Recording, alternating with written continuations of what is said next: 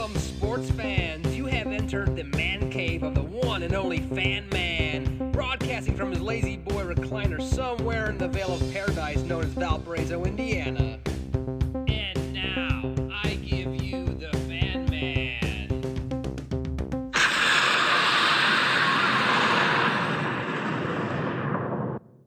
Hey, sports fans. Welcome to the Fan Man Podcast. This episode is all about the NCAA tournament, where we review the Sweet 16 games and the Elite Eight, and we'll talk about the Final Four. And we've covered all the games. After this episode's over, we've covered all the games in the NCAA tournament. I'm here with my college basketball partner and guru, Chad Lincoln. How are you doing, Chad?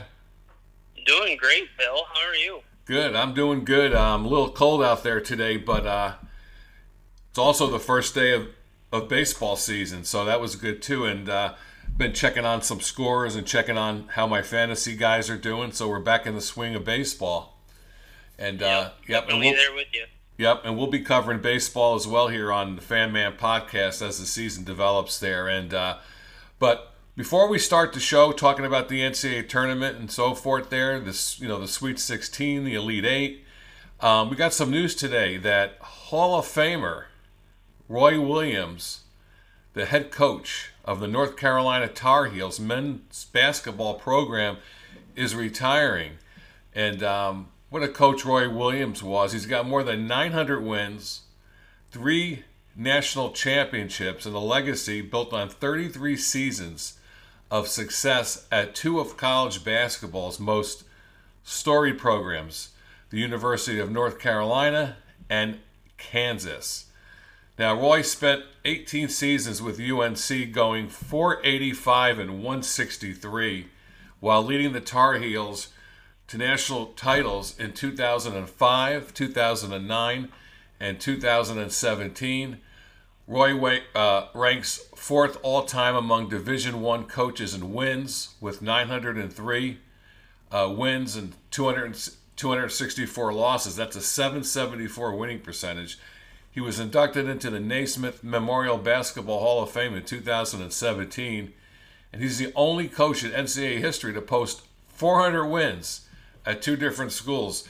Now, since taking over North Carolina and Chapel Hill, Roy Williams has had 21 players taken in the first round of the NBA draft, the 3rd highest total by any college coach in that span, trailing only John Calipari and Coach K from Duke. So Roy Williams retiring. And I had a feeling this was going to happen, Chad. I mean, it was a rough season for North Carolina, dealing with COVID. The COVID outbreak affected everybody. And 33 years, and he's got his national championships. There's really nothing for him to accomplish anymore. And probably pretty good for Roy Williams to just kick back and just start watching some college basketball, right? I definitely agree with you. The man had a wonderful career. It was always talked about in terms of he did things the right way, and he get on his players as a teacher rather than just a coach. A lot of the coaches out there, they're basically just worried about their records and how they are as a coach. He was out there teaching the game, teaching how to be a man in the world, be ready for what was to come in life, and that's why a lot of his players stayed. Yeah. I mean, he could have been one of those coaches that every year he had a bunch of one-and-dones. But because of the type of person he was, he kept you around. And the parents appreciated that when they knew that for 4 years their son was going to be with somebody who was going to teach them the way of the world.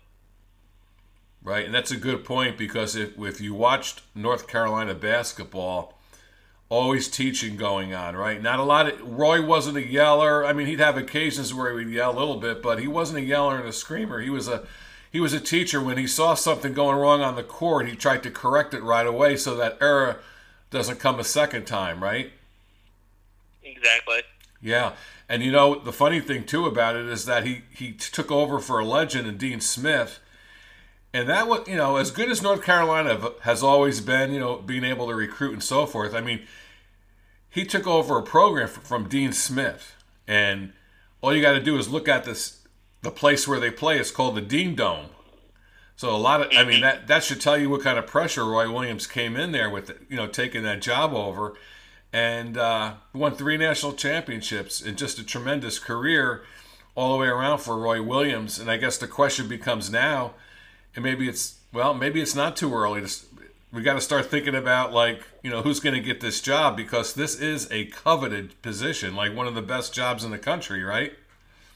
It sure is right now. And one of the names that I've heard being thrown around is Jerry Stackhouse at Vanderbilt. Well, okay, yeah. They're thinking bringing in a former player that everybody knows from recent times that's a current coach. So it's not bringing in a former player like a Eric Montross or like a Tyler Hansbrough type, right, that hasn't coached before, and saying, here's the reins to the building, go for it. Yeah. There's no way in heck we're ever going to see Michael Jordan coaching them, right? No. There's no way, because the problem that you have... Talk about the tournament? Let's tip this thing off and get going. Yeah, let's get going with it. And we're going to start with the Sweet 16. We're going to walk through each Sweet 16 game, and then we're going to walk through the Elite 8. And then we'll talk about what's on tap coming up here in the Final Four. So the first game we're going to talk about here is number 12 seeded Oregon State 65, number 8 seed Loyola 58. And Loyola, both teams scored a lot of points in the second half, but the first half of that game, Loyola couldn't get out of the gate. Ethan Thompson for Oregon State, 22 points, 4 rebounds, 4 assists. Cameron Krutwig for the Beavers, for Loyola, 14 points, 10 rebounds, and 4 assists. Now, the Beavers had just 1 point at the first media timeout and missed their first 6 shots from the field, but they held serve on the defensive end of the floor and started to find some success once Loyola's wing, Lucas Williamson, the Missouri Valley Defensive Player of the Year, went to the bench with 2 fouls. Oregon State finished the first half on an 11-0 run to take an 8-point lead into the break. The Beavers never trailed the rest of the game. Senior guard Ethan Thompson carried Oregon State for stretches on the offensive end, finishing with 22 points and 4 assists. The Beavers were an amazing story. They needed to win the Pac-12 conference tournament to make the NCAA tournament, and they were down by as many as 16 points in the quarterfinals against UCLA on March 11th. They came back to beat the Bruins, then upset Oregon and Colorado to win the league's automatic bid. So we're going to talk about Oregon State again, but this was a nice win for Oregon State. They're the 12th seed. Loyola, they said, was, should have been seeded a lot lower than 8. And they come up here with a nice win, huh? They did. Oregon State came ready for this game. I think Loyola was riding on the coattails of Sister Jean a bit too much, and just kind of riding on the 2018 year when they went to the Final Four, and eventually it just got to a point with them where everything just seemed bigger than what it needed to be. The rim got smaller, but yet they kept fighting until the gas just ran out. Like, you could see in their legs and their body language and everything that the gas was gone. They were not going to be able to get a refill in time to do anything in that game. Yeah, and the thing about Loyola, their nature is to get off to a good start, right? Start popping those 3-pointers from outside, working it into Krutwig and playing some solid defense. But none of that was going on early for them because of the Beavers, right? Yeah, they were basically defending the perimeter so that you couldn't get a pass around them. No. And it affected anything that Krutwig could do on the inside. And then when he tried to go to the outside to try to help out, they just wouldn't let him through. Yeah. And I think this whole story by Coach Tinkle, it's kind of an amazing thing what he's pulled off. Yeah. This is a team that nobody expected to go as far as they did, and the adjustments that they've made along the way in some of these games have been something to keep themselves in there. The guy's always working the sidelines, isn't he? He definitely is. He's letting the guys know what they need to do, that he's paying attention, that he's not letting up on them in the sense that it's like, we're down 5 or 6 points, figure it out yourselves, guys. I don't know what to do here. He knows what to do, and it's basically stick to the game plan that we have, and everything will work itself out. Yeah. Yep. And it's done. Yep. So Oregon Oregon State moves to the Elite Eight, and we'll talk about them in a little bit. Our next game is number 1 seed Baylor, 62, number 5 seed Villanova, 51. And Villanova had a 7-point lead at the end of the first half, and everything was looking pretty good for Villanova. Baylor, off to an unusual rough start. But, man, in that second half, we saw why Baylor only lost 2 games during the season. They really turned it on in the second half. And Villanova were struggling shooting in the second half. Jermaine Samuels for Villanova, 16 points, 4 rebounds, and 2 assists. Adam Flagler for Baylor, 16 points, 3 rebounds, and an assist. Flagler was the surprise leading scorer. Baylor, which came in as the nation's leading 3-point shooting team at 41%, won this game despite making only 3 of 19 against Villanova's ever-shifting 2-3 man-to-man combo on D. But what was different in this game, they were going into the paint, Chad, right? They were. It was an unlikely thing for Baylor to do, but they did exactly what they had to do. If the perimeter was getting shut down, Villanova wasn't going to stop you on the inside because of the height and the speed that Baylor was playing at. Right. Davion Mitchell, a 46% shooter from 3 this season, was 0 for 3 from long range on a day where he had 14 points. Jared Butler scored 9 on 1 for 9 for 3, and Maceo Teague had 5 points without a 3. But the game changed midway through the second half when Baylor started pounding, like we said, inside. The Bears took a 6-point lead with a 14-2 run, during which not a single point came from the outside the arc, just kept going inside, driving to the basket. Baylor outscored Villanova 40-32 in the paint for the game, and their defense picked up too. Baylor held Villanova to 37% shooting in the second half and 0 for 9 from 3. The Wildcats had 16 turnovers, almost double their nation's best. Coach Jay Wright's team scored 10 points over the final 11 minutes, and the Wildcats again got 16 from Samuels, but only 3 from Caleb Daniels on 1 for 11 shooting. And as that second half was going, if you were watching, looking at, they would flash to Jay Wright a few times, and Jay Wright had no answer for what was happening. They were just getting outplayed in the second half. All the way around, turning the ball over Villanova. Baylor scoring, in the paint with a multitude of different guys. Teague, Butler, Mitchell, Flagler. They're all clicking on all cylinders. And Jay Wright, had no, he kind of acknowledged, during the last few minutes of that game, hey, there's nothing we can do here.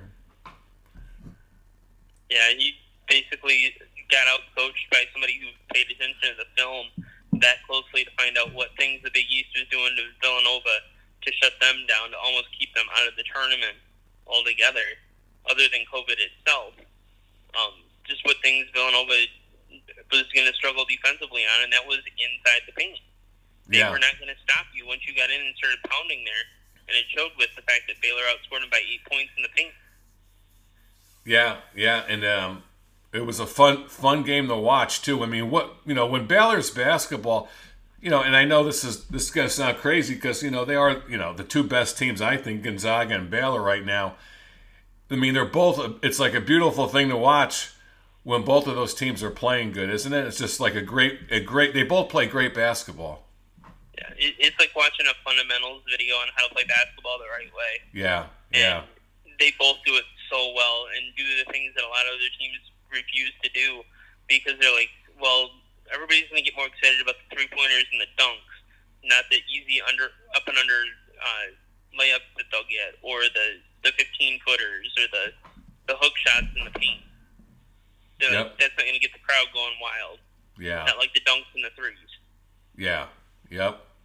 All right, so then Baylor moves on to the Elite Eight. And the next game we'll talk about here, and now this team, when you think about all the things that have gone on in the tournament, sometimes some of the best memories of an NCAA tournament are really not the team that wins. There's always something that you pull out of the NCAA tournament from some other team or some other great event, in the NCAA tournament, or some player, coach, something, right? And I think this year it's the number 15 seed Oral Roberts, isn't it? I mean, we're always going to remember this little run that Oral Roberts made. Yeah, it's definitely the team that everybody's going to think back on a few years down the road and go, whatever happened to those guys? Yeah. Where did they go? What are they doing? Did any of them go pro anywhere? Were any of them a free agent to the NBA? Or did they go to the G League? Or did they go overseas and play anywhere? What happened to those guys? I remember them being such a well-balanced, well-playing team. And then all of a sudden they lost that game. And it's like, what happened to some of those guys? Yeah. Yep. And that's usually what you get from some of those mid-majors that are at the 14, 15, 16 seeds. It's like you listen to their story, you buy into it, you build into it, but then once their tournament run is done, it's like, whatever happened to them? Right. And we're talking again about the Oral Roberts team that's been on a magical little run here, but ends up dropping a heartbreaker to number 3 Arkansas, 72-70. And Oral Roberts went in at the half up by 7, and everybody's like, "Hey, we better turn the game on." If you're not watching it, you're turning it on when you see the halftime score. Oral Roberts up by 7. So everybody was tuning in for that second half, and what a great second half it was. All the way around, a lot of points being scored. Arkansas put up 44 in the second half. Oral Roberts 35. But again, Oral Roberts comes up short, 72-70. Max Amos, 25 points, 2 rebounds, and 4 assists. I like to call him Super Max. And Jalen Tate for Arkansas, 22 points, 4 rebounds, 6 assists. Arkansas's win against Oral Roberts was their 10th double-digit comeback win this season. Each of their last 5 wins have come after trailing by double digits. Pretty amazing. The Razorbacks stopped Oral Roberts from making history, as Oral Roberts could have been the first number 1 15 seed to ever reach the Elite Eight, and that would have been something.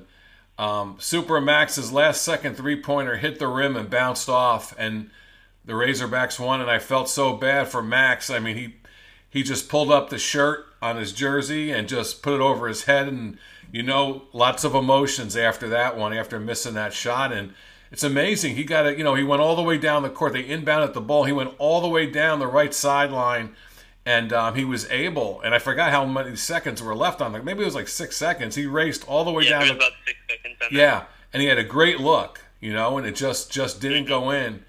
And Max is the first player with 3 25-point games for a double-digit seeded team in a single NCAA tournament since Steph Curry in 2008 for Davidson. Jalen Tate again led Arkansas 22 points.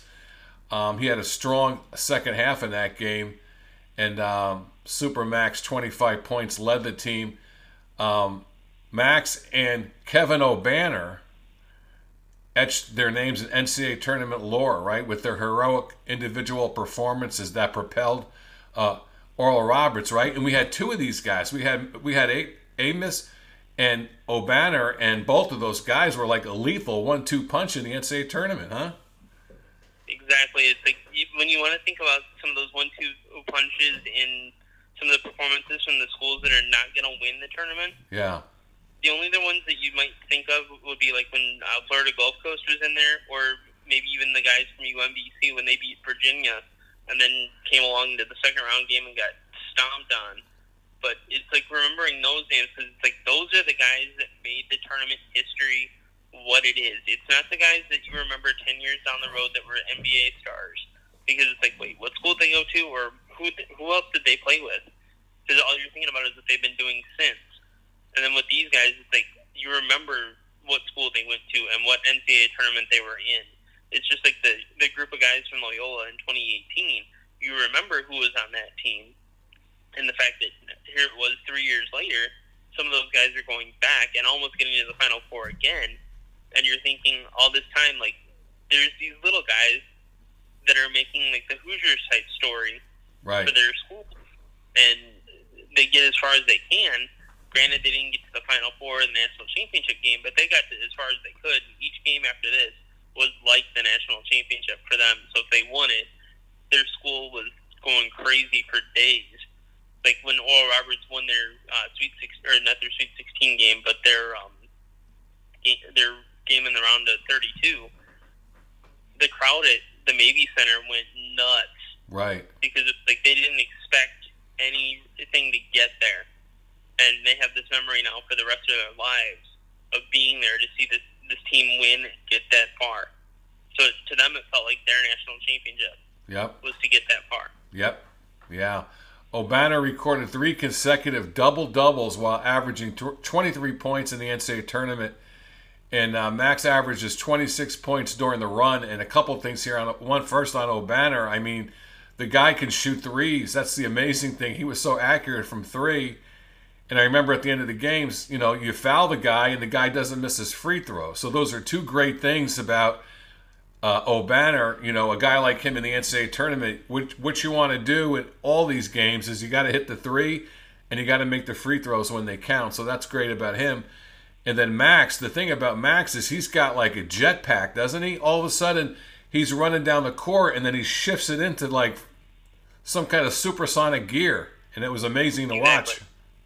He's like Sonic the Hedgehog on the court there. It's like he gets to a certain spot where he knows he needs to put it into overdrive and he just goes. And it's fun to watch because it's like, here's this little guy that you don't think he's going to do anything, and he's throwing up 26 points a game. Yeah. Yeah. And leading his team along with another guy putting up 23 points. It's like, where did these guys come from? Where were they found? Yeah. And they just do the things that a lot of the top guys want to do, but never do. Yeah. Because their ego gets in the way, and these guys are just playing basketball. Right. And sometimes we see 2 guys on a lesser, on a team with a high seed in an NCAA tournament, but a lot of times those guys are the same type of player. Here, these 2 guys complement each other so well because they do different things. They definitely do. They're like, one of them's almost like the Bobby Hurley to the other's Grant Hill or Christian Laettner. Right. Yeah. Where they do the things that everybody needs them to do, but they're not the type that their ego gets in the way of who's going to get the ball and who's going to do the work. It's, I got it, you got it, just do it. Right, and you got to wonder if Ohio State, if they're still reaming from that loss to them. I'm sure they are, because those guys, they live and die by the fact that they're Ohio State. Nobody's going to beat them. Right. Then when they get beaten, they're like, what happened? Must be tough for a team like school like Ohio State, as a number 2 seed, have to sit and watch the NCAA tournament. I'm wondering if they're even watching it. They may have just wrote it off and said, you know what, I'm not even watching this. Who knows, right? Possibility is true on that one, but they may also have been like Virginia back when they left UMBC and said, I want to see what this other team is going to do for us to be able to say, now this is our time, because we've lost to the guy that we weren't expected to. Now we can make our run, and that's what they did the next year when they won the national title. Yeah. So who knows? It's possible that now that Ohio State's seen this, they go for a national title run next year if they're having their guys come back. Right. So now, Oral Roberts coach Paul Mills, now people might be courting him, right, for a different job now, right? It's quite possible, and he actually came from Scott Drew's bench. He was on Scott Drew's coach at Baylor for a while. So, right, this is almost like the Homer Drew thing when Valpo made it to the Sweet 16, and all of a sudden, he's being courted by St. Louis, and everybody thought Homer was going to go somewhere, right? Yeah, or even like the Andy Enfield situation when he was at Florida Gulf Coast, and then all of a sudden he gets his name thrown in the air on the radar of this position's open, this position's open, this one's open. He ends up at USC in 2014, and he's been there now ever since. So it's one of those cases where he's going to be one of the guys talked about, but is he going to want to leave a school that he's still in the process of helping build back into a winner? Yeah. After Scott Sutton had some terrible times, because Scott Sutton got into the situation where Valpo left the conference. They became kind of the face of the conference. Then they left the Summit League, went to the Southland for a couple of years, got their backsides handed to them in a league they didn't belong in, but was only there because of their baseball team. And then they went back to the Summit League because they're like, we got to do something because we're just getting beaten up here. Like, their baseball team couldn't even even handle the Southland. Right. Yep. All right, let's move on and talk about the Houston-Syracuse game. Number 2 seeded Houston Cougars versus the number 11 seeded Syracuse Orange. And if you didn't think Houston, a lot of times, a lot of people don't believe these numbers. Hey, we give up the least amount of points than anybody. And, a lot of people think, well, it depends on who you're playing and so forth. So if you weren't a believer in the Houston style of defense, you were a believer after this game because they just they just locked down on the Orange, didn't they?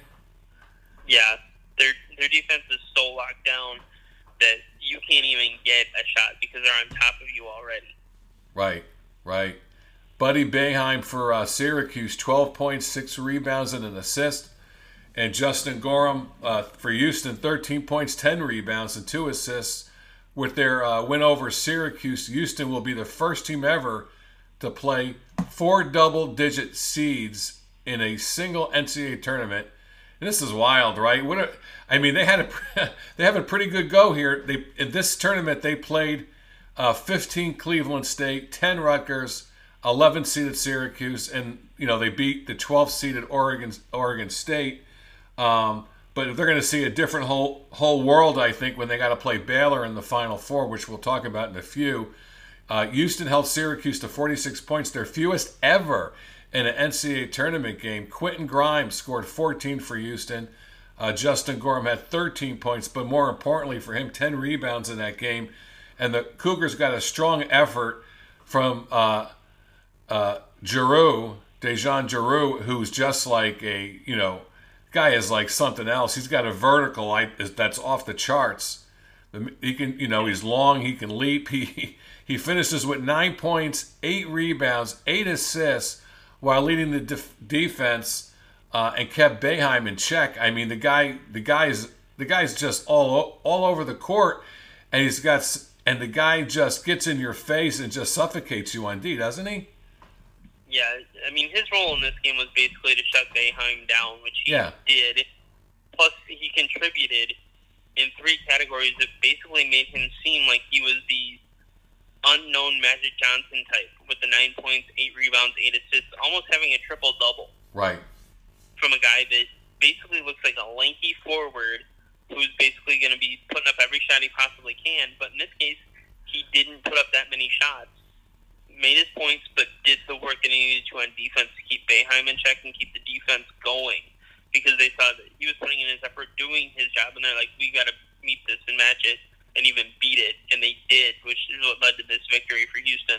Right, and the Houston Cougar team, including Giroux, harassed Syracuse into 28% shooting, including 5 for 23 performance from 3-point range. And Boeheim managed just 1 first-half basket and finished with 12 points on 3 for 13 shooting, including 1 for 9 from 3 points. And, leading up to this game, Buddy Boeheim was making a big name for himself here. And this was like the kind of game, if Buddy Boeheim got going again, we would still be talking about him, right? Because it kind of just, after this game was over, it kind of just shut the Buddy talk down too, didn't it? Pretty much. He's one of those guys that as long as you're watching Syracuse play, you'll talk about him. But once Syracuse isn't on TV or being talked about, it's just an afterthought. Yeah. Because he's just one of those guys that he's more the quiet type when he does his work. Right. But he makes noise with the fact that he put in the work.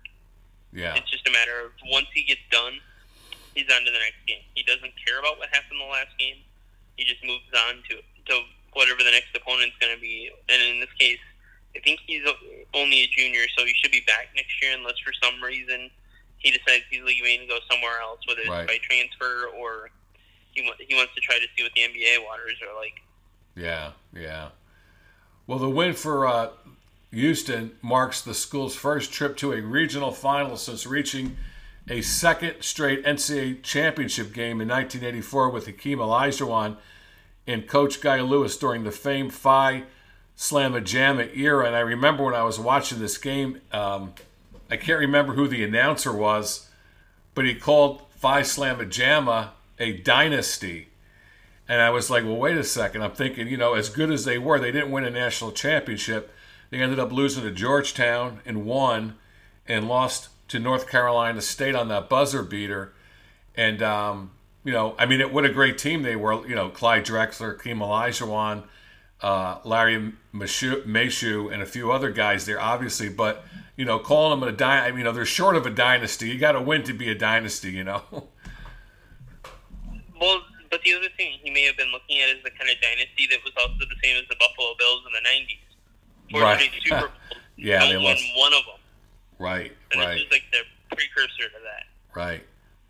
The word dynasty is always a funny word for me. When you break it down, it's dynasty. Yeah, exactly. Yeah, so I guess that can include Phi Slamma Jamma, because they definitely died nasty in that Jim Valvano game, right? Uh-huh.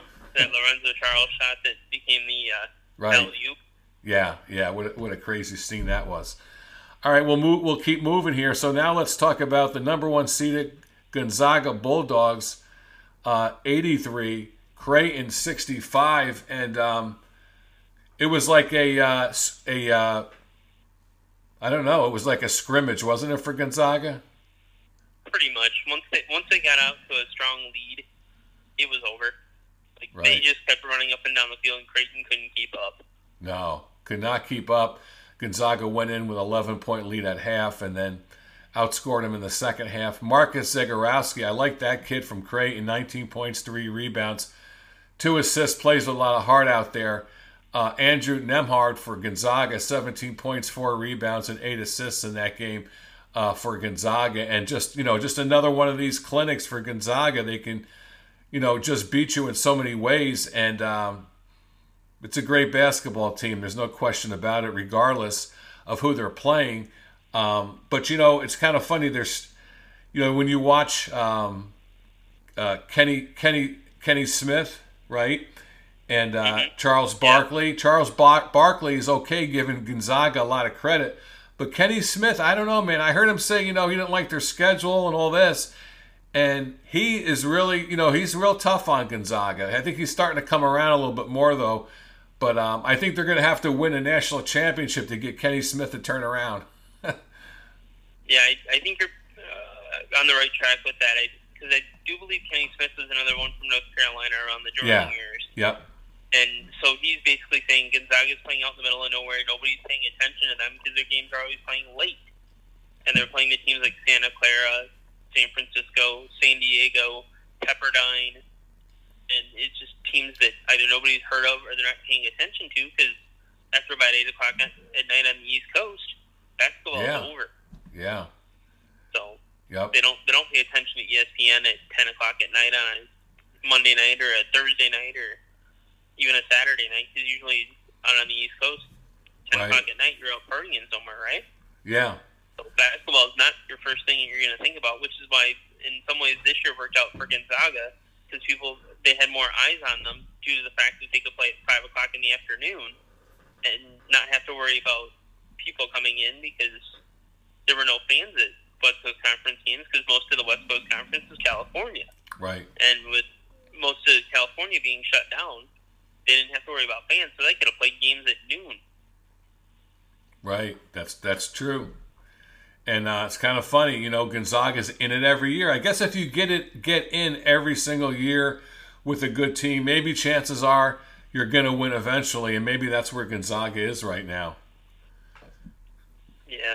I think the way that this season went, so many of the bigger name teams kind of said, we're just going to go through the motions of the year, do what we can, and especially since most of you guys are going to come back next year anyway, when we'll have the fans back, so that you can get your true senior send-offs and be able to have your senior night where you get to give your speech, propose to your girlfriend or whatever the case might be, announce that you're having your kid or whatever the case is. Thinking back to the Shield at Valpo, remember them, remember what they brought to the school, so you're always wanting to follow what they do. And especially if they stay all 4 years or even 5 if they stay for a grad year. Yep. It's kind of funny, when you watch Timmy under the basket, you start to wonder, how's he doing all of this? Because he's making it look so darn easy, isn't he? Yeah. I mean, the conference that he was in, most of those players are only playing for the love of the game. Yeah. They're not going to the NBA. They might go to the G League or they're going overseas. Right. Otherwise, they're just playing for the love of the game. So. Yeah, the funny thing, no one really has said this, but when I watch Timmy, and playing as he is right now, and he's got that headband on, the first guy I think of is Bill Walton. Because Bill Walton had that same kind of savviness about him. Like, Bill Walton always found out a way to get his shot off underneath the basket, and that's how Timmy is. He kind of moves his body in a certain way where he's getting leverage over the guy that's guarding him, or he takes a certain angle and is able to get that jump hook out. So it's sort of like that kind of thing that he just knows. He knows how to move himself and get in position to either make that nice pass or to be able to throw that jump hook in the basket, right? Well, Bruce, that's how we do it in the College of Champions. I was Yeah. thinking back to when he was talking to Jay Billis and the guys on ESPN. Yeah. And he kept calling Jay Billis Jake. Jake Billis. Yeah, crazy. All right, so let's move on here. We got Michigan and Florida State, and I wonder if anybody has found Florida State yet, because they didn't show up, did they, for that one? Not really. I mean, their shooters just did not exist that game. No. They had nothing. I don't think it was the lights being too bright. It was just they had nothing, and Javon Howard had his team ready to play. Yeah, and it really came out of nowhere because I thought this was going to be one heck of a game. But it was Michigan, number 1 seed Michigan 76, number 4 seed Florida State 58. And Florida State had 21 points in the first half. And Michigan really, was up by 11, but they could have been up by 20. That's how it felt. Malik Osborne for Florida State, 12.6 rebounds and assist. Franz Wagner. Did I get that right? Wagner. Yeah. Yeah. 13 points, 10 rebounds, and 5 assists. And Hunter Dickinson, 14 points and 8 rebounds. Interesting guy to watch. And Wagner, 13 points, 10 rebounds for Michigan. Those two guys were clicking. They forced Florida State off the mark, that the Seminoles didn't score their 20th point. You ready for this? MJ Walker, hit a jumper with 7 seconds left in the first half, and that's how they got their 20th point. I got some lowlights here for the Seminoles. 14 turnovers, including 10 in the first half, that led to Michigan 16 points. No three-pointers over the first 24 minutes, and only 5 of 20 for the game. 4 of the makes came from Malik Osborne, who led the Seminoles in scoring. Walker, FSU's leading scorer this season, rolled his ankle at the 14-minute mark, and that was the last thing they needed. I mean, that was really, you knew it was over. I mean, you knew it was over before then, but you knew the final nail was in there when he got hurt. And by the time he came back, with 8 minutes later, they were down by 19, the Seminoles, and the offense was held under 60 points for the first time this season. So just kind of a miserable performance, and kind of like, a lot of Seminole fans were probably real upset because they were really expecting this one to be two big schools and a big game, and Michigan, give the credit to Michigan too. I mean, they were in their face the whole game, right? Yeah, they were defensively hands down ready for this game to shut Florida State down as much as possible, and they did it from the jump. Yep. ACC teams finished with a combined record of 4-7 in the NCAA tournament. That is the fewest wins and worst winning percentage by the conference in a single tournament, which is kind of sad.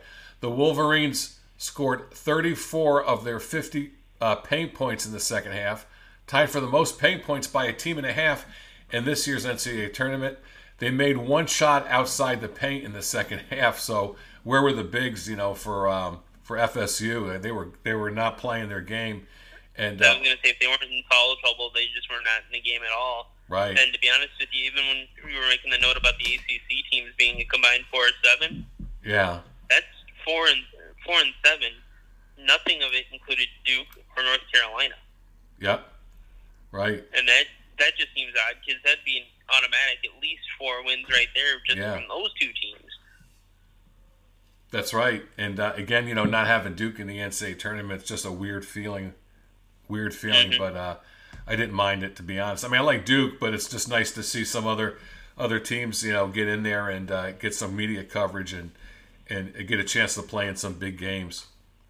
Yeah, Yep. And I think that's where Drake really benefited from that this year, was Right. not having Duke or North Carolina, plus not having that Ivy League school in there. Right, Since that's the Ivy right. League didn't play basketball all season, Nope. so they had no automatic bid. That opened up another at-large, so a team like a Drake or a Florida State or any of those that didn't win their conference tournaments could get in. Yeah, that's a good point. Right, another a little bit better team than the automatic bid from the Ivy League conference not playing this year. So right, although sometimes you're lucky you get a good Princeton team. I remember the days when Princeton would give people fits in the first round. Yep, with the Pete Newell Pete Carell, yeah. or Pete Carell, playing his Princeton-style offense that basically was a four corners, Back pass the door. ball around and take the last-second shot. Yeah, they really They knew how to. would milk the shot clock. Right, they knew how to work the ball, and the time just evaporated. They were sort of like a little bit like a Loyola team, a little bit, but they really knew how to scare people in the first round. And I remember one year, Calipari. It was Calipari. They were playing a Calipari team. I forgot. I think it was Kentucky, though. And just gave them fits in the NCAA tournament game. Mm-hmm. And Kentucky ended up winning. But John Calipari was like sweating through his $2,000 suit or so. So, all right. Yeah. So let's go to the next game. UCLA. This went into overtime. UCLA 88 and Alabama 78. And this was some game. Jaime Jaquez for UCLA, 17 points, 8 rebounds, 3 assists. Keenan Ellis for Alabama, 10 points, 9 rebounds, and 3 steals. Jules Bernard also scored 17 points. Singleton had 15, and Juzang, right? God, what a player. And Tiger Campbell added 13 apiece for the Bruins. The Crimson Tide was just 11 of 25 from the foul line, missing both of its attempts in overtime, which I'm watching that, I'm like, come on, man, you gotta step it up. I mean, that's the thing about the NCAA tournament, is not a time to have a bad free throw shooting game. That will kill you, won't it? Yeah, exactly. I mean, especially in a game that high up tempo from both teams, it's like if you miss free throws, you're setting yourself up for going, yeah, how are we going to even get enough shots? Because of the amount of time that's going to get killed trying to get that foul or whatever you have to do to stop them from scoring or going to the free throw line. Yep. And credit to Charles Barkley. They after the game was over, Charles Barkley, they wanted to get some great analysis from him, and Charles Barkley just said they missed too many free throws, Alabama. Mm-hmm. And really, that was the thing, right? Had the worst free throw performance by a team to attempt at least 25 free throws in the NCAA tournament since Kansas was 12 for 30 in the 2003 national championship game against Syracuse. I think that was probably the one where, let me see, who was in that for Syracuse? There was Carmelo Anthony. That's right, Carmelo Anthony's team, McNamara's team too, right? Mm-hmm. Jerry McNamara, yeah. UCLA has 6 players with 10-plus points in an NCAA tournament game for the first time since 1994's first round versus Tulsa. Alabama finished 7 of 25 beyond the arc. And, again, this was a great game. Went into overtime, and UCLA scored a ton of points in overtime, didn't they? Yeah. I don't know if that's a record, 23 points. They got to overtime, and it was like their time to say, you know what, let's put the dagger in and get this over with. Yeah. They put in so much fight just to stay in the second half because they were outscored by 11 after outscoring Alabama by 11 in the first half. It's like the tide turned, literally, and it just became crimson after the second, or in the overtime when Alabama just kind of rolled over and died. Right. So do you think there's any, are we ever going to see Bill Walton off the television if UCLA knocks off Gonzaga? No, I don't think we ever will. I mean, he's going to go absolutely out of his mind. Yeah, it's going to be like Dick Vitale went to the West Coast and dropped about 20 years. Right. That's right. Literally. Yep. All right, let's go ahead. Although in most cases that would mean that Dick Vitale also picked up about a foot in height. Yeah. Yeah. I can't believe he's still around. I mean, Dick Vitale, he's still on ESPN. I always find it amazing that all these years have gone by and he's never been on CBS.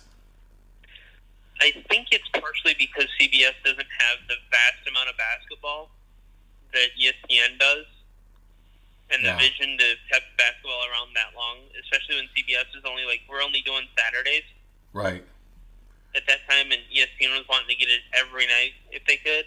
Yeah. And that's kind of what Vitale wanted, was to be able to call a basketball game every night of the week. Right. If he could. Yeah, and he did. Yep. Yeah. Yep, and that's how he got who he is. Yep. Yep. All right, let's keep it rocking here. We're going to go to another Elite. We're still in the Elite 8. I'm sorry, we're still in the Sweet 16, right? Yeah. Yep, it should be in the final game of the Sweet 16. Final game of the Sweet 16 here, and it's a Pac-12 battle. USC 82, 6th-ranked USC 82, 7th-seeded Oregon 68. And, USC beat them during the season, and they really beat them up in this one, mostly in the first half. I mean, USC came out real hot, put two good halves together, and pretty much dominated the Ducks. And Isaiah White scores 22 points. The 7th-seeded Ducks floundered. Actually, flounder would have been better if the Dolphins were playing, right? Right. Yeah. After USC switched to a zone early in the game, unable to find the holes or get much of anything to drop over and drop it in until a late rally came up short. The Ducks, the Pac-12's best three-point shooting team, 38%, went 5 of 21 for the arc. And part of the problem was the Mobleys, right? Just not letting anything, cleaning everything in the middle there.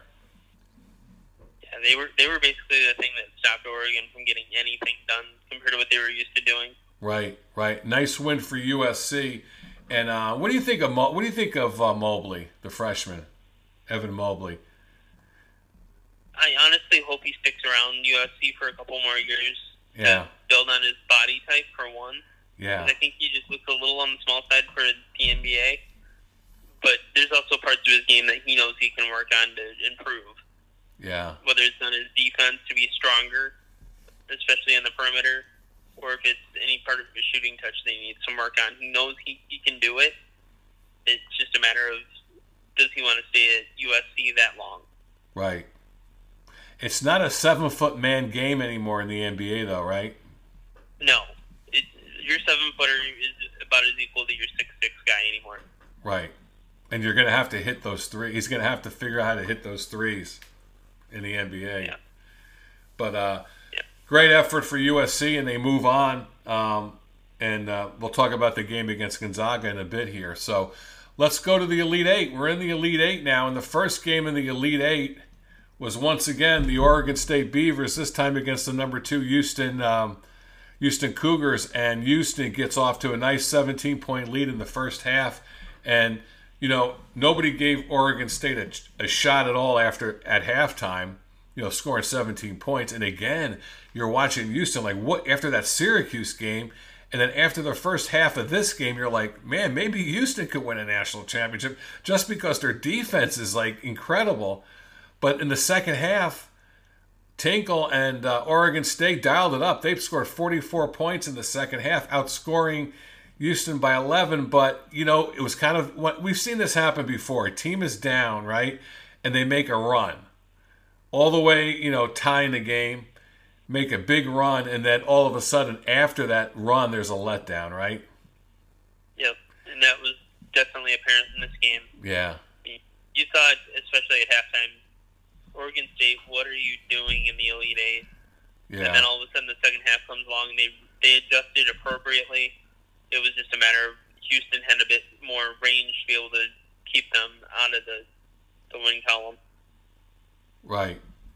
And top performers, Oregon State, Maurice Kalou, 13 points, 5 rebounds. Dejan Giroux for Houston, another great line, right? 10 points, 8 rebounds, and 8 assists.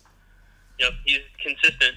Yep. That's the big thing you can give him is he may not put 20, 20, 20, and 20 up, but he will have his consistent numbers, and they count for everything. Right. Yeah, I mean, this was just a great effort all the way around. And I also, a lot of respect goes out to Oregon State for fighting back. I mean, you had to appreciate that comeback that they made in the second half because nobody saw that coming, right? Yeah, for sure. Yeah, and that kind of tells you that this guy and this team has a lot of heart. The coach and the team have a lot of heart, and great overall season for Oregon State. And another one of those Pac-12 teams that just, withstood the test of time there for a while. Yep.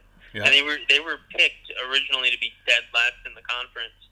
Yeah. So they went from last in the conference to winning the conference championship to being a 12 seed that made the Sweet 16. And they were showing the Wayne Tinkle T-shirt that his family had made for him. That's right. right. Going from the Pac-12 championship where it was 12 teams to where Yeah. they're now at the Sweet 16. He wanted to wear that shirt again for the Elite Eight, but made the mistake of washing it, and it shrunk on him. Oh. So he couldn't wear it. Oh, boy. Which was unfortunate. Otherwise, it would have been a great story. And especially had it been a case where they could have gone to a local T-shirt shop and made it something that went like 12, 16, 8. Right. Yep. But I think with time and COVID and everything, and how they had to be in the bubble, it just wasn't able to be done. Yeah. Yeah, and he had a lot of support, right? A lot of family watching the games and rooting him on, and you saw that all the way through the NCAA tournament. Mm-hmm. Right. Yep. All right, so let's go to the next game. And this, I enjoyed watching this one. Number 1 Baylor versus number 3 Arkansas, and it was nice to see. Chad, you're a graduate of Valparaiso University. I'm a graduate of the law school at Valparaiso University that unfortunately no longer exists. That's for a different show, right? But what was great about this is it's been a while, but now the Drews have like center stage again in an NCAA tournament, right? Homer's Homer's there in the stands wearing his Baylor? Was he wearing a Baylor mask or a Baylor shirt? I know he was wearing a Baylor shirt. He was wearing a Baylor shirt. Yeah. Each of the times that he was at a Baylor game, and then he was also at the Grand Canyon game when they played Iowa. He and Janet Bowles, his wife. They were both at that game because it was Bryce's first game with them.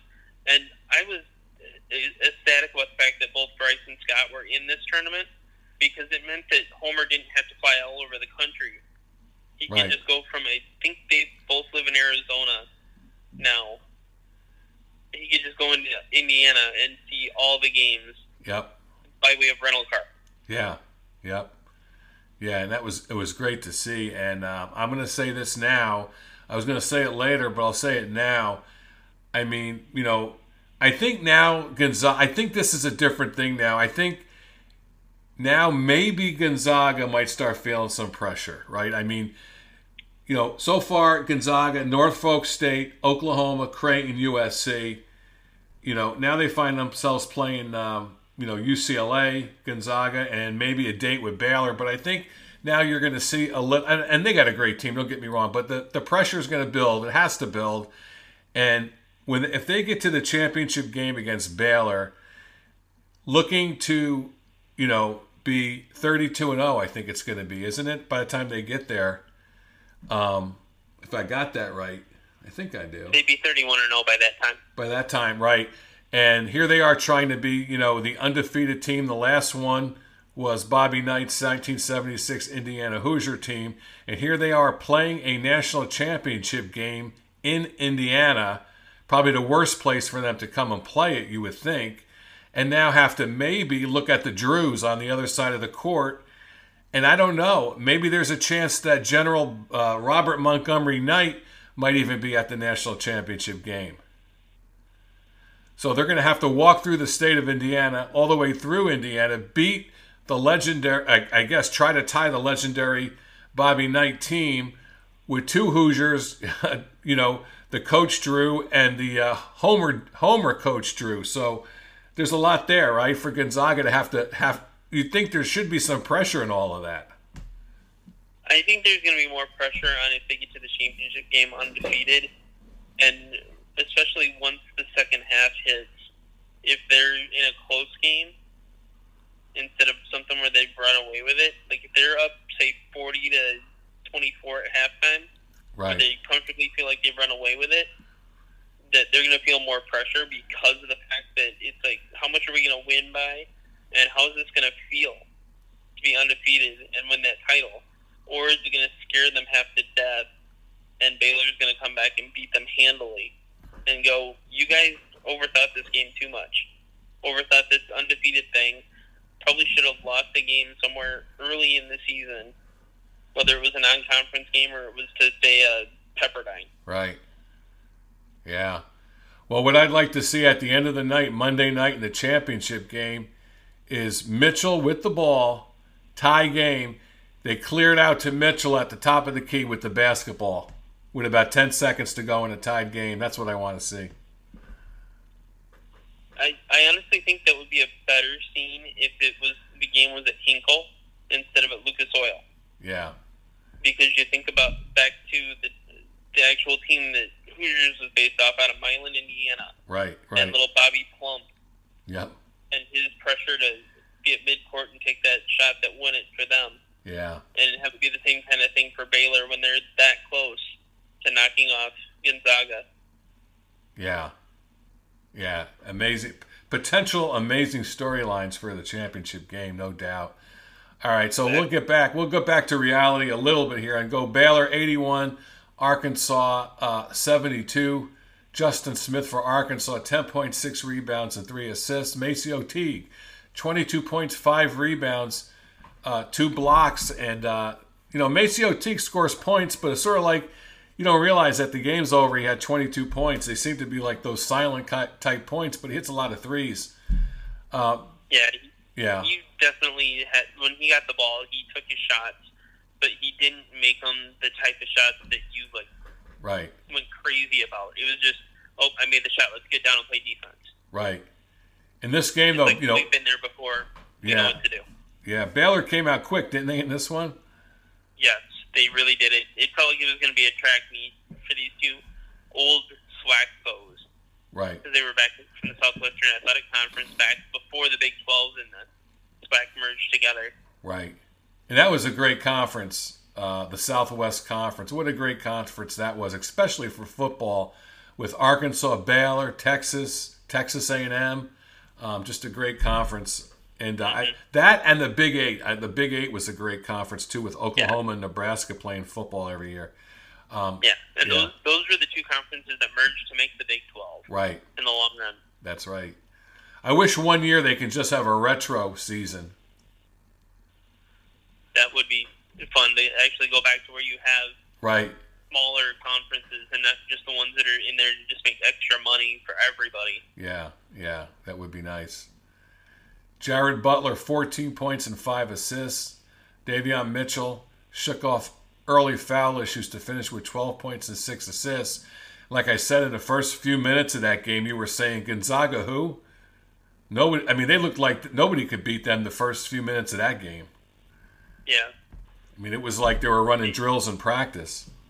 Yeah, they were basically playing the style of basketball they play in the Big 12. Right. Against a team that sees the same kind of situation in the SEC. Yeah. Yep. All right, we'll keep it going. Number 1, Gonzaga. Number 6, USC. And coming into this game, people call this an intriguing matchup because of the Mobleys, and Gonzaga is not used to playing against a 7-footer and another tough guy like Ivan Mobley underneath.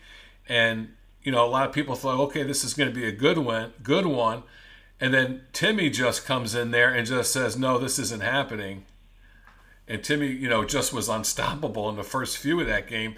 Gonzaga put up a 49 spot in the first half, took a 19-point lead into halftime, and the second half was kind of a wash. It was kind of just like there was there was not one point in that second half you thought USC was ever going to come back and win the game, right?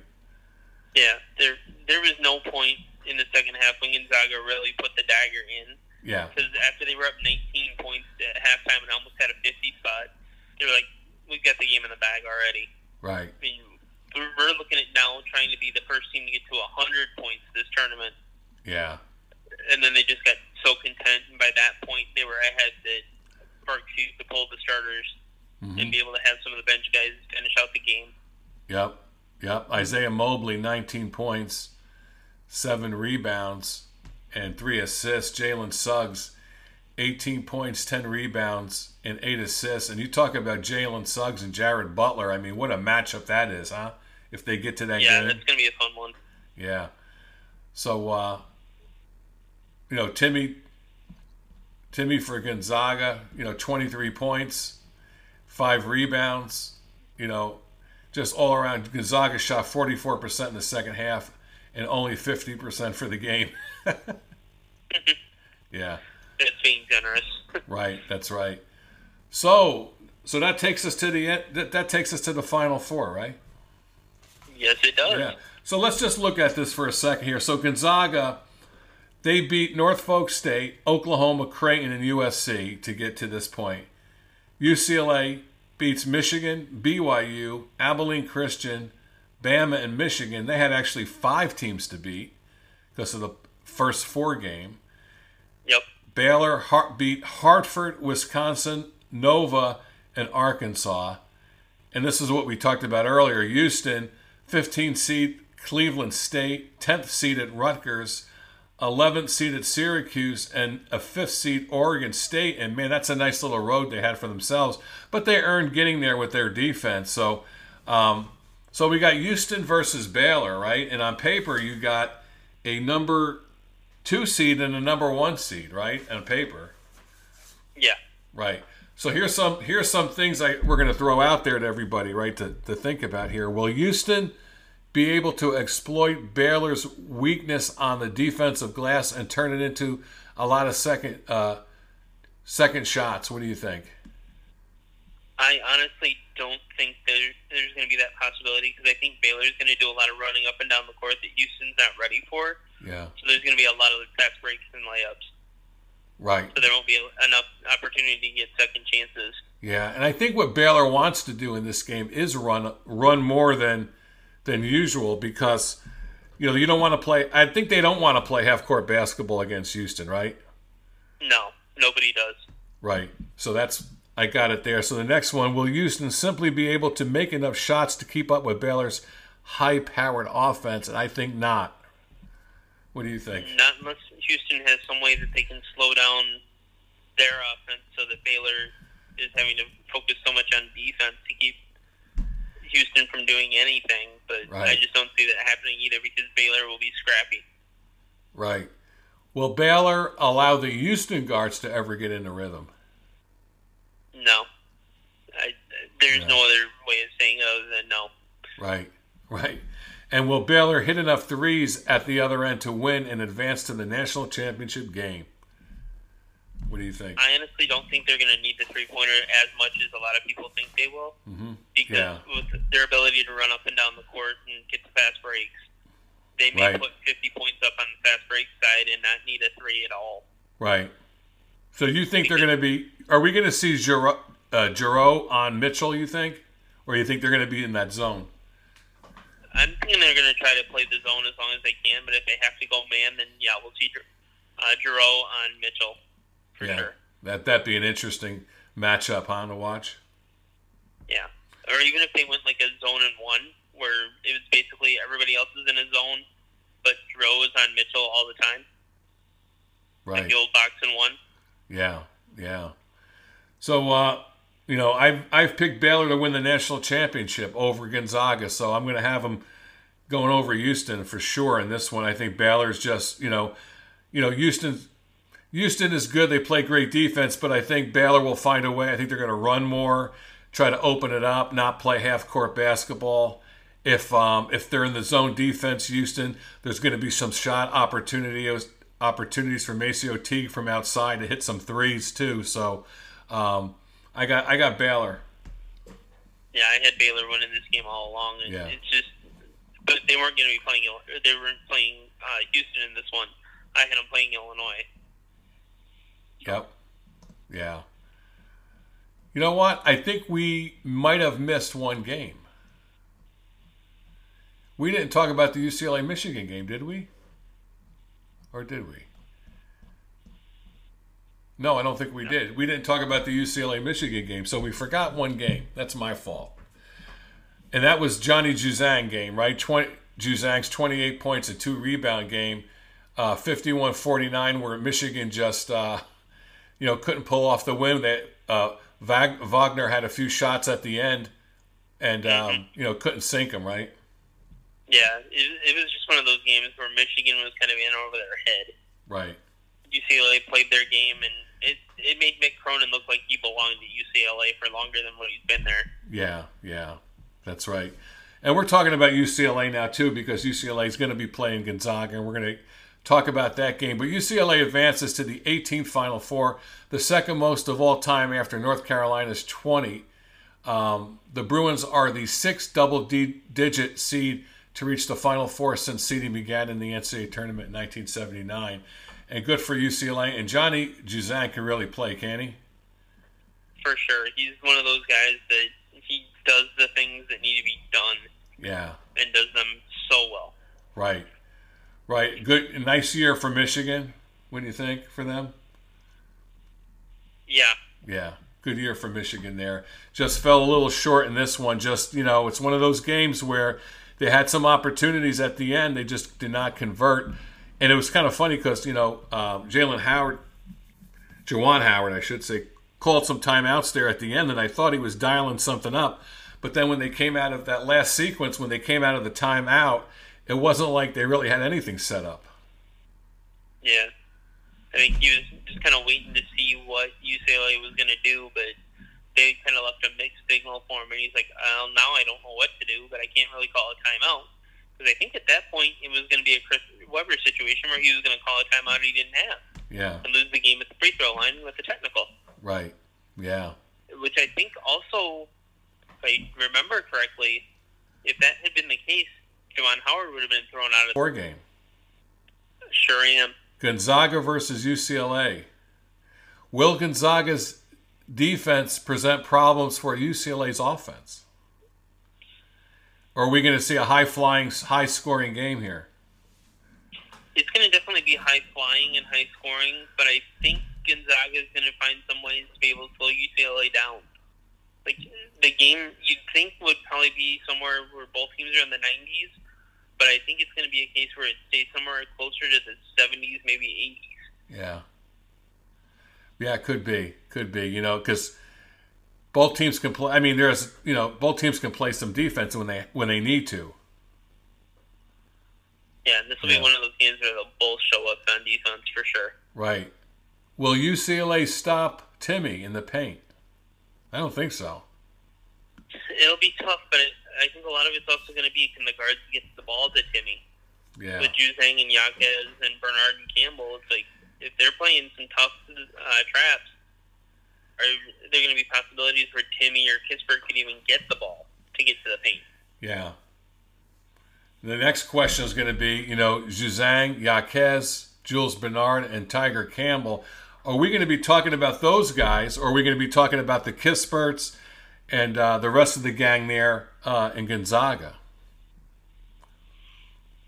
I don't know that you're going to be talking about all 4 of them as one. Yeah. It'll probably be you're talking about one of them running the whole show that night. Yaquez is a tough guy, too, though. He makes some big shots. Yeah. He's definitely one of those clutch players, but it's going to be one of those where it's not going to be you're talking about all 4. It's going to be 1 or 2. But in most cases, it'll probably just be Juzang or Yaquez, and that's it. Yeah. Bernard and Campbell may be shut down. Yeah. Now, this might be the most important question out of all of them, because here it is, right? Will UCLA have a scoring drought in this game, maybe because of maybe just having a stretch of poor shooting, or maybe Gonzaga is playing some solid defense? But when you're playing Gonzaga, you can't have a drought. You can't have that, we all watch these games and 4 minutes go by, no scoring, 6 minutes go by, no field goal, right? UCLA cannot get themselves in that kind of position. They have to try their best to stay in this game all the way to the commercial timeouts, right? Yeah. I mean, if Juzang or Yaquez get shut down, I don't know that Bernard or Campbell are going to be able to pick them up to be able to carry the rest of the way through. So, I mean, you shut one of those two down, and there's going to be a scoring drought for sure. Yeah, yeah. So that's really a big thing, and that I think if there's no scoring drought, UCLA has a chance to to stay in this for the long haul, but it's going to be tough. Can UCLA create turnovers into points? If there's no possibility that Gonzaga is playing any kind of defense to keep Juzang and Yaquez from scoring, then easily Bernard and Campbell could be putting some pressure to create turnovers and lead to fast break points for either Juzang or Yaquez for sure. Right. Yep. But if UCLA is not, or not UCLA, but Gonzaga is not giving them that chance, then no, there won't be a way. Yep. All right, that leads us to one only question: who's winning this game, Gonzaga or UCLA? I think I know the answer. Go ahead. I've got Gonzaga in this one. I just don't see a first four team winning 6 games. Yeah. To get to the tournament, to the championship game. Right. I mean, this is where we're talking Virginia Commonwealth territory. Because when Shaka Smart had them get to the Final Four, that was through the first 4 game. And I just don't see UCLA being that team this year that could do it. Right. Not when you're going up against the number 1 team in the country in pretty much every facet of the game. Yep. Okay, Chad, so that brings us to Gonzaga and Baylor. What do you think? I had Baylor winning it at the start of the tournament, and I think they're still going to do it. I'm with you. They've got the fast break ability that Gonzaga may just be like in shell shock. Yeah, I'm with you on that. I mean, I think, unfortunately, maybe for Gonzaga here, there's always a team over the years that's been able to beat Gonzaga, right? And, that's why Gonzaga hasn't won a national championship. They always come against a team that's just a little bit better than them. And they walk through this thing, Norfolk State, Oklahoma, Creighton, USC. And I'm not going to play that. They got a bad schedule and all that nonsense at this point. It's too late for that. But I just think if there's a team that matches up, that can play any which way possible, you want to shoot the three, you want to penetrate, play defense, they can do it all. And I think at the end of the day, we may find out that they're just a little bit more athletic too. And that could end up being the difference, that Baylor may just have the athleticism that's needed to handle Gonzaga.